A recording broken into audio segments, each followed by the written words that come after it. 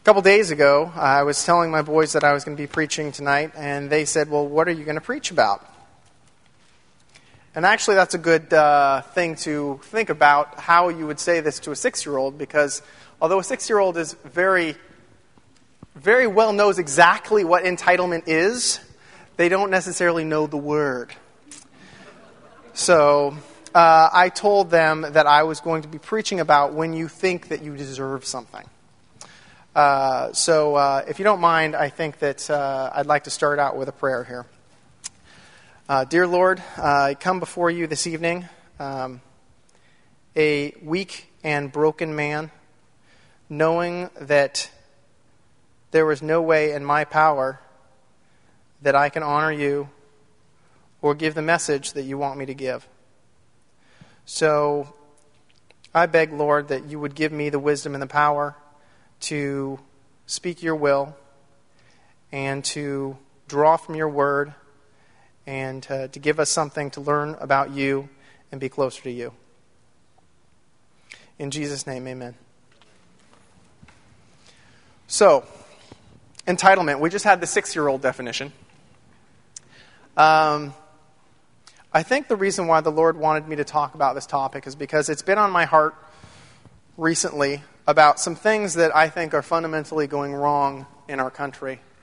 And there's a long list I could spell out to you, but one of the things on that list, I actually started the list. We can talk about a couple of them real quick, but top on my list of things where we're going in the wrong direction, first would be America's godlessness, our move away from God, apathy, a lack of responsibility, a lack of commitment, a lack of stewardship. And the stewardship thing, I actually almost preached about that. Stewardship, you see a lack of stewardship in the country overall with our political leaders. You see a lack of stewardship in fathers that don't stay with their families. So that's a whole other topic that we almost went down that path. But the last one that I had on this list, and what we're actually talking about tonight, is a feeling of entitlement. So Webster's dictionary says that entitlement is a right to benefits specified especially by law or contract. So I thought that was interesting, but as you know, I'm a fan of Wikipedia, so I went over to Wikipedia and I looked over there. For those of you who don't remember what Wikipedia is, it's an online encyclopedia that you cannot necessarily trust. Anybody can edit it. Okay, so help yourself. I love Wikipedia. Just because they say it doesn't make it true. Like pretty much anything else you read, actually, other than this. So Wikipedia had something that was interesting. Wikipedia said, entitlement is a guarantee to access to benefits because of rights or by agreement through law. It can also refer in a more casual sense to someone's belief that he or she is deserving to a particular reward or benefit. It is often used as a negative term in popular parley, as in a sense of entitlement. The legal term, however, carries no value judgment. It simply denotes a right granted. And this is when I thought of Gary as I was reading this. In clinical psychology and psychiatry, an unrealistic and exaggerated or rigidly held sense of entitlement may be considered a symptom of narcissistic personality disorder. So then I went and looked up narcissistic personality disorder. And I thought that was interesting because whoever it is who makes up the rules about when you have that and when you don't, gave me 9 bulleted item lists of things that are possible symptoms. And they said that if you have 5 of these, then there is a very good chance that you have narcissistic personality disorder. So I'm going to read these 9 items. And as I do, think about America as it stands right now. And if you think that this accurately describes our country, our citizens, or where we're headed, okay? Has a grandiose sense of self-importance, is preoccupied with fantasies of unlimited success, power, brilliance, beauty, or ideal love, believes he or she is special or unique, requires excessive admiration, has a sense of entitlement, is interpersonally exploitive, lacks empathy. Remember that word? I said that about 500 times last time I was up here.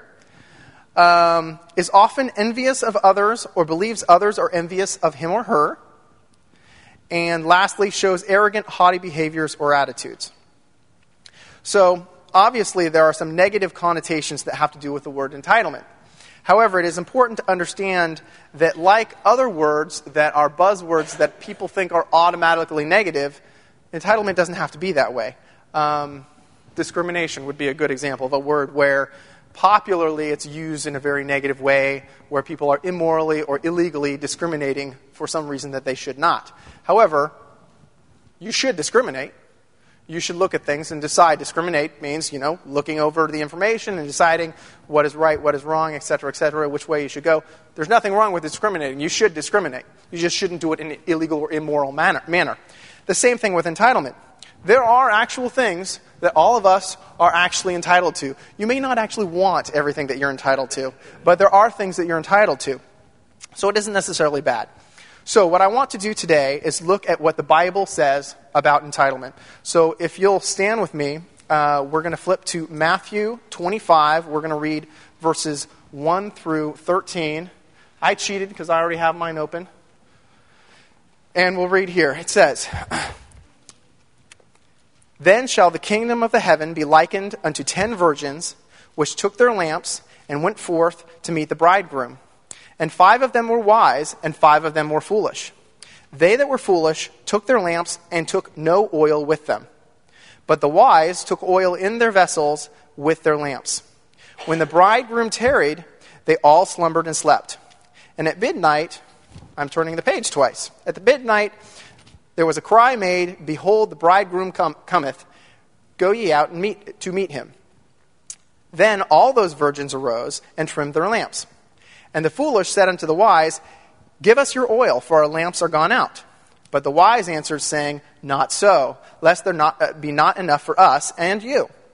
But go ye rather to them that sell, and buy for yourselves. And while they went out to buy, the bridegroom came. And they that were ready went in with him to the marriage, and the door was shut. Afterwards came also the other virgins, saying, Lord, Lord, open to us.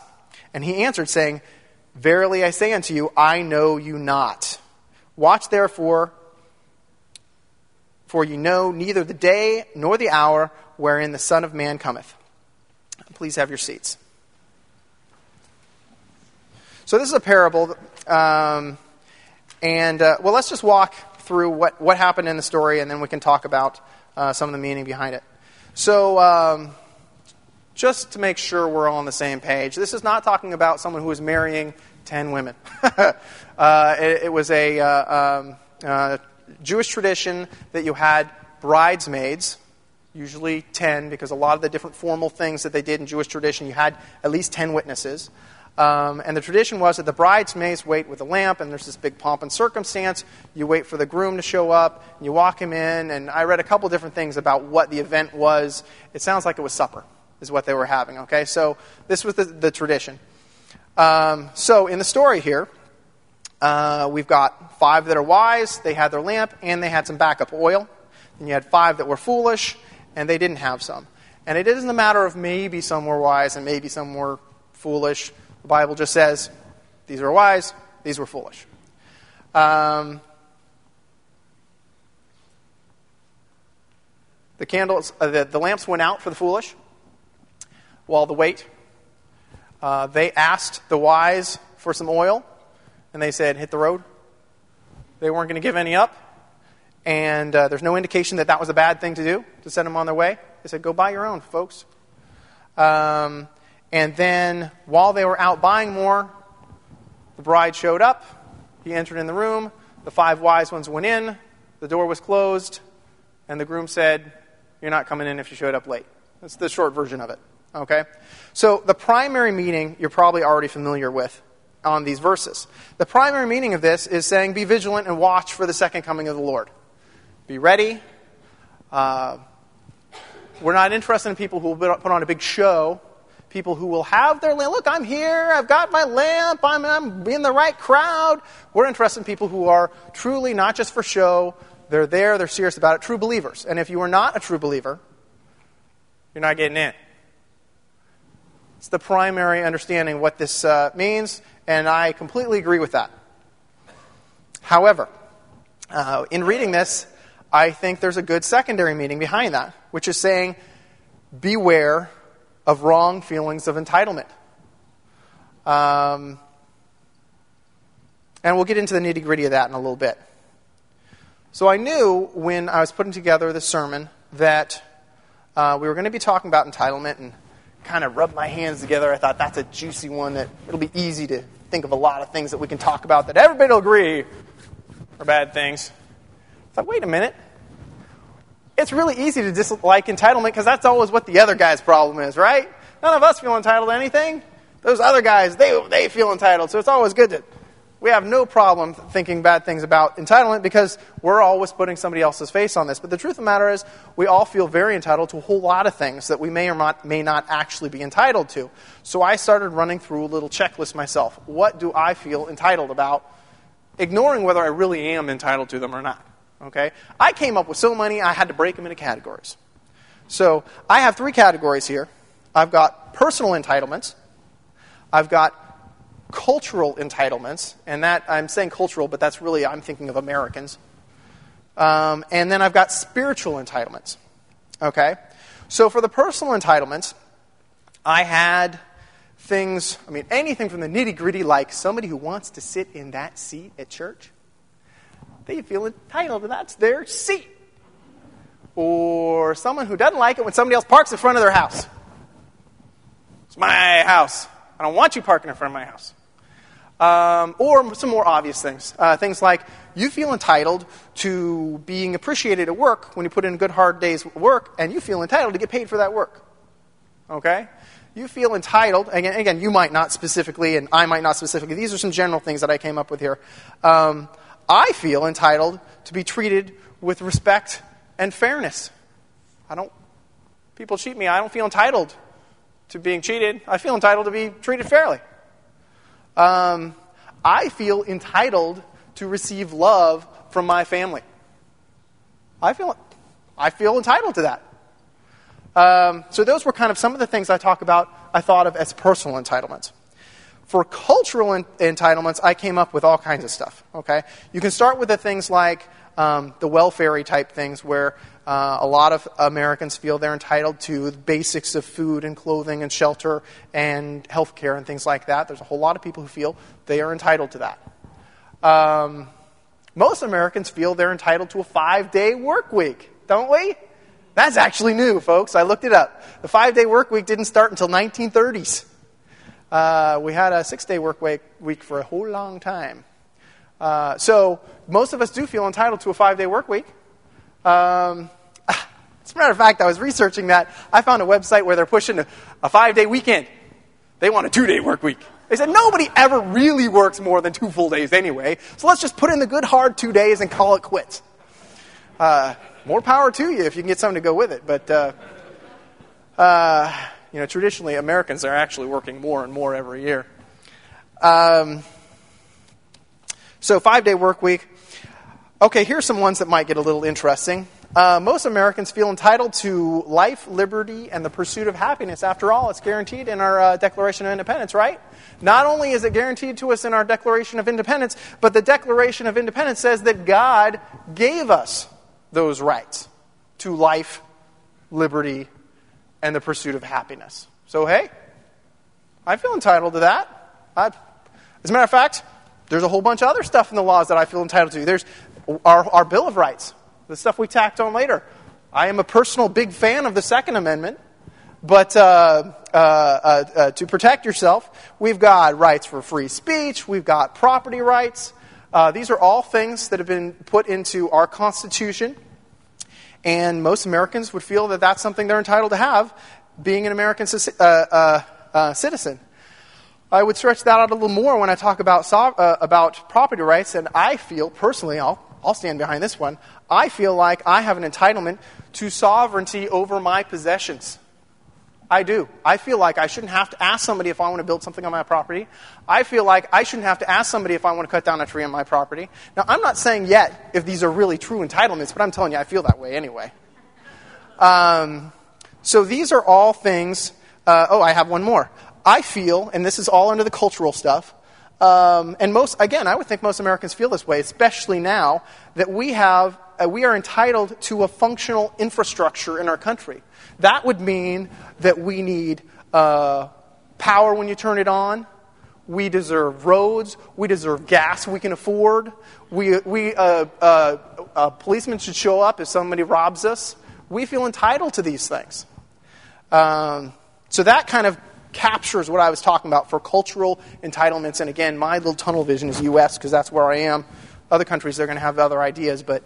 And then the last group are spiritual entitlements. Now, I think probably most of us have a better grip than maybe your average person out there about the spiritual entitlements. But honestly, if you took your average man off the street, I think your average man off the street would feel entitled to salvation. I really do. I think they would think either through their own good works or through not even knowing. I mean, knowing nothing about any kind of religious background at all. If you ask someone, are you going to heaven? Should you go to heaven? They'd say, sure. Been a good guy? Think the man upstairs will let me in? And not only that, even when you get into our Baptist brothers, a lot of times we'll run into people who feel like the other spiritual entitlement, blessings, they'll feel like they're entitled to those too. They'll say, here's the rule book. If I do this, this, and this, God's obligated to give me whatever it is. And this is the health, wealth, and prosperity, guys. If you have the faith, God has to give you whatever it is. And spiritual entitlements to salvation and blessings, very common for people to feel that they're entitled to those things.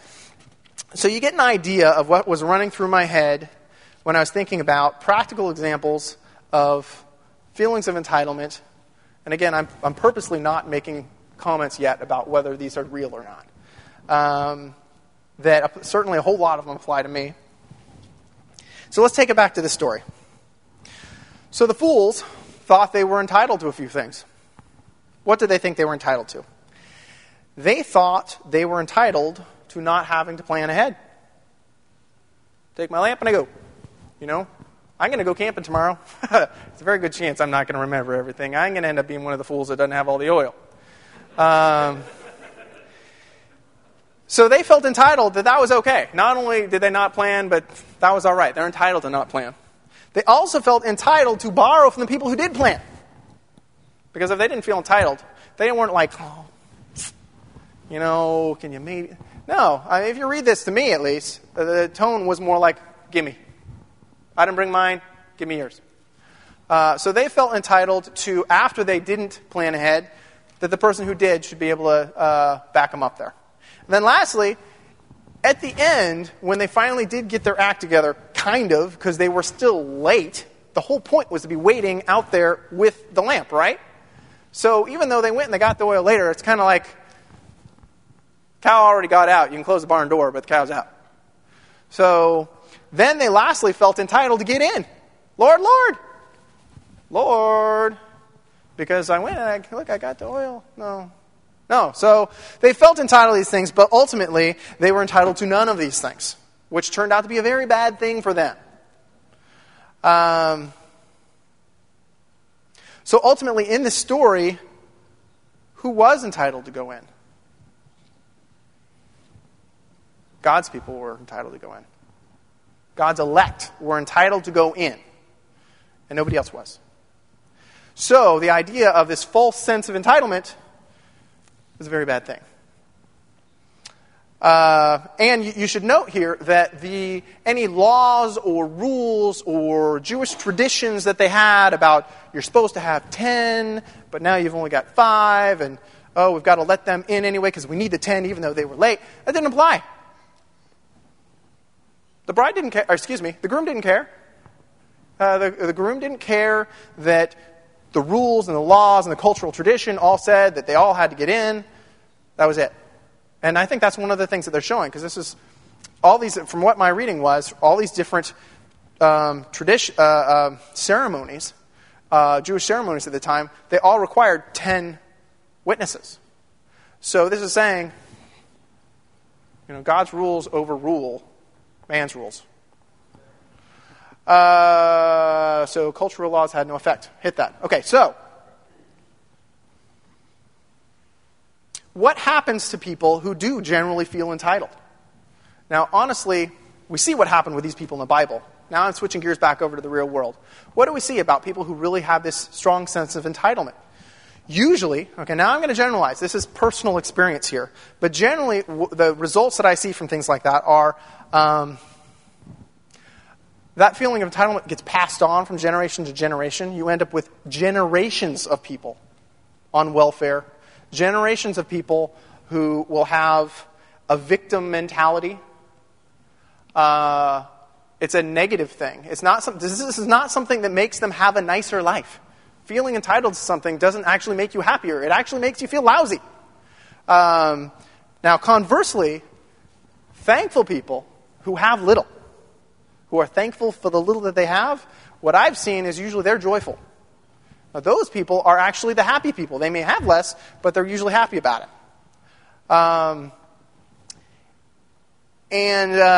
Unfortunately, the other thing that I've seen with people who have this sense of entitlement is an actual loss of honor and integrity. And I'll tell you the example, where this comes from. My parents over the years have had a number of little businesses, little retail-y things. And we've, on a number of occasions, caught people who were embezzling from them. And we're talking small money here, okay? We're talking about people who were working for minimum wage in a business that wasn't even making any money anyway, so that's why they were being paid minimum wage. But it was a good deal for everybody. These were usually students who were able to do their homework while they were sitting in this little retail shop. So, but when we caught them, when they knew there was no getting out of it, and they had the proof, every single time you get down, they're nailed, they know it, and you ask them, why? Why would you do this? Every time they say the same thing. They say, I didn't feel like I was getting paid fairly and I was entitled to this money. Every time. I have not seen, it's either that or they just won't say anything. And usually that's the older ones. The younger ones will actually tell you why. And it's the truth.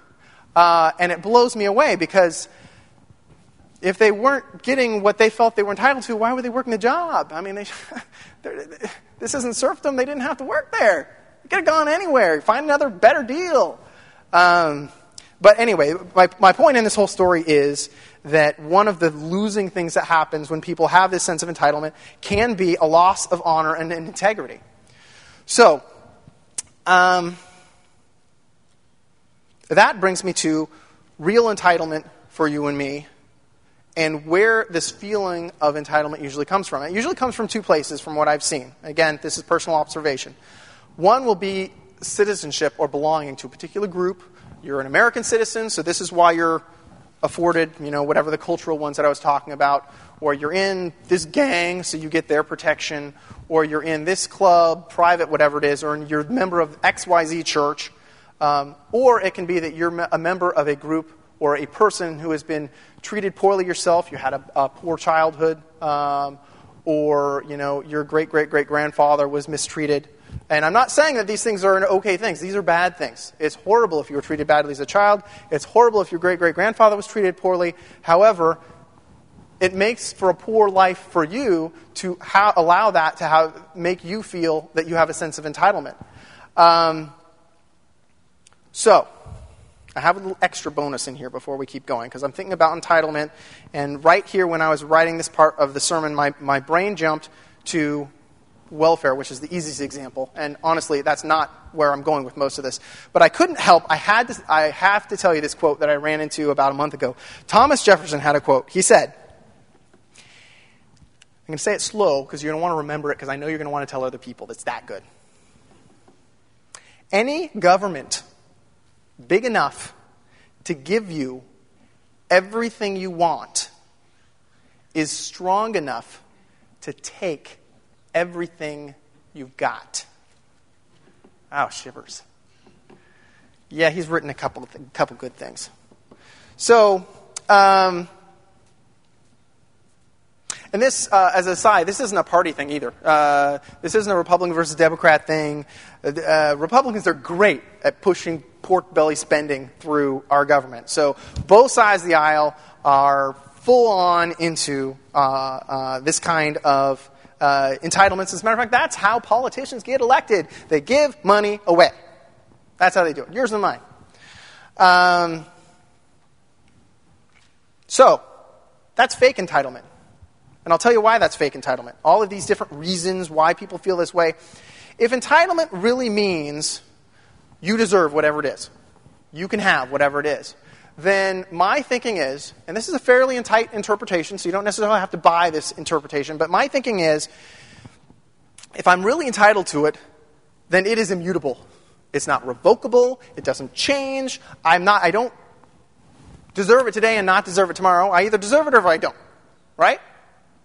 And if you buy that definition of entitlement, then you can throw anything that's guaranteed by the government out the window. The Bible doesn't even say anything about our country. Our country could be gone in 100 years. Yeah, but the Constitution says. Well, sorry, bud. You're out of luck. If you have a home insurance policy for fire on your house, and you've been paying your premiums every month, and last month you didn't know it, but they went broke, and this month your house burnt down, you may be entitled to get your house rebuilt, but good luck. So my point is, if true entitlement can't come from these groups or these countries or this history, and you really aren't truly entitled to it unless it's something that can't be revoked, there's only one place where true entitlements can come from. God. He doesn't change. If He promised it today, it's going to be there tomorrow, it's going to be there yesterday, it's going to be there at the end of the time. So the only entitlements that you have, and there's a whole lot of them, are in here. I mentioned you might not want some of them. And this is true for saved or unsaved, and that's where the might not want some of them part comes in.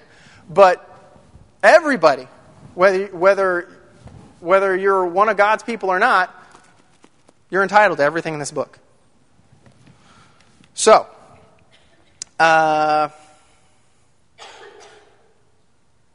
let's go back to our examples, our three groups of entitlements, now that we're talking about this new definition of entitlement. That first group was personal entitlements, and we were talking about love from your family, being treated fairly in work, being treated with respect in general. Sorry. Not really entitled to those. It's like a trade. There's nothing wrong with a trade, but that's what it is. If you don't love your family, are you entitled to have them love you back? No, it's a trade. It's not a bad trade, it's a good trade, but it still is.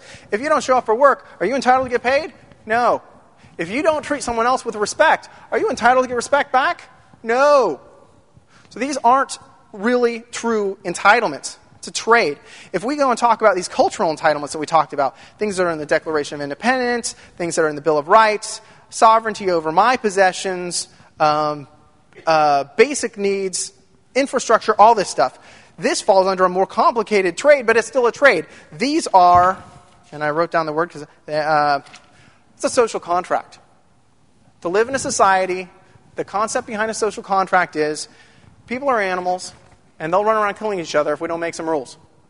So the idea behind a social contract is, I will stay in my sandbox, you will stay in your sandbox, we will make our little rules, and that way we can all live together in peace. It actually works really well with what the Bible says about man's own personal goodness or lack thereof that we have.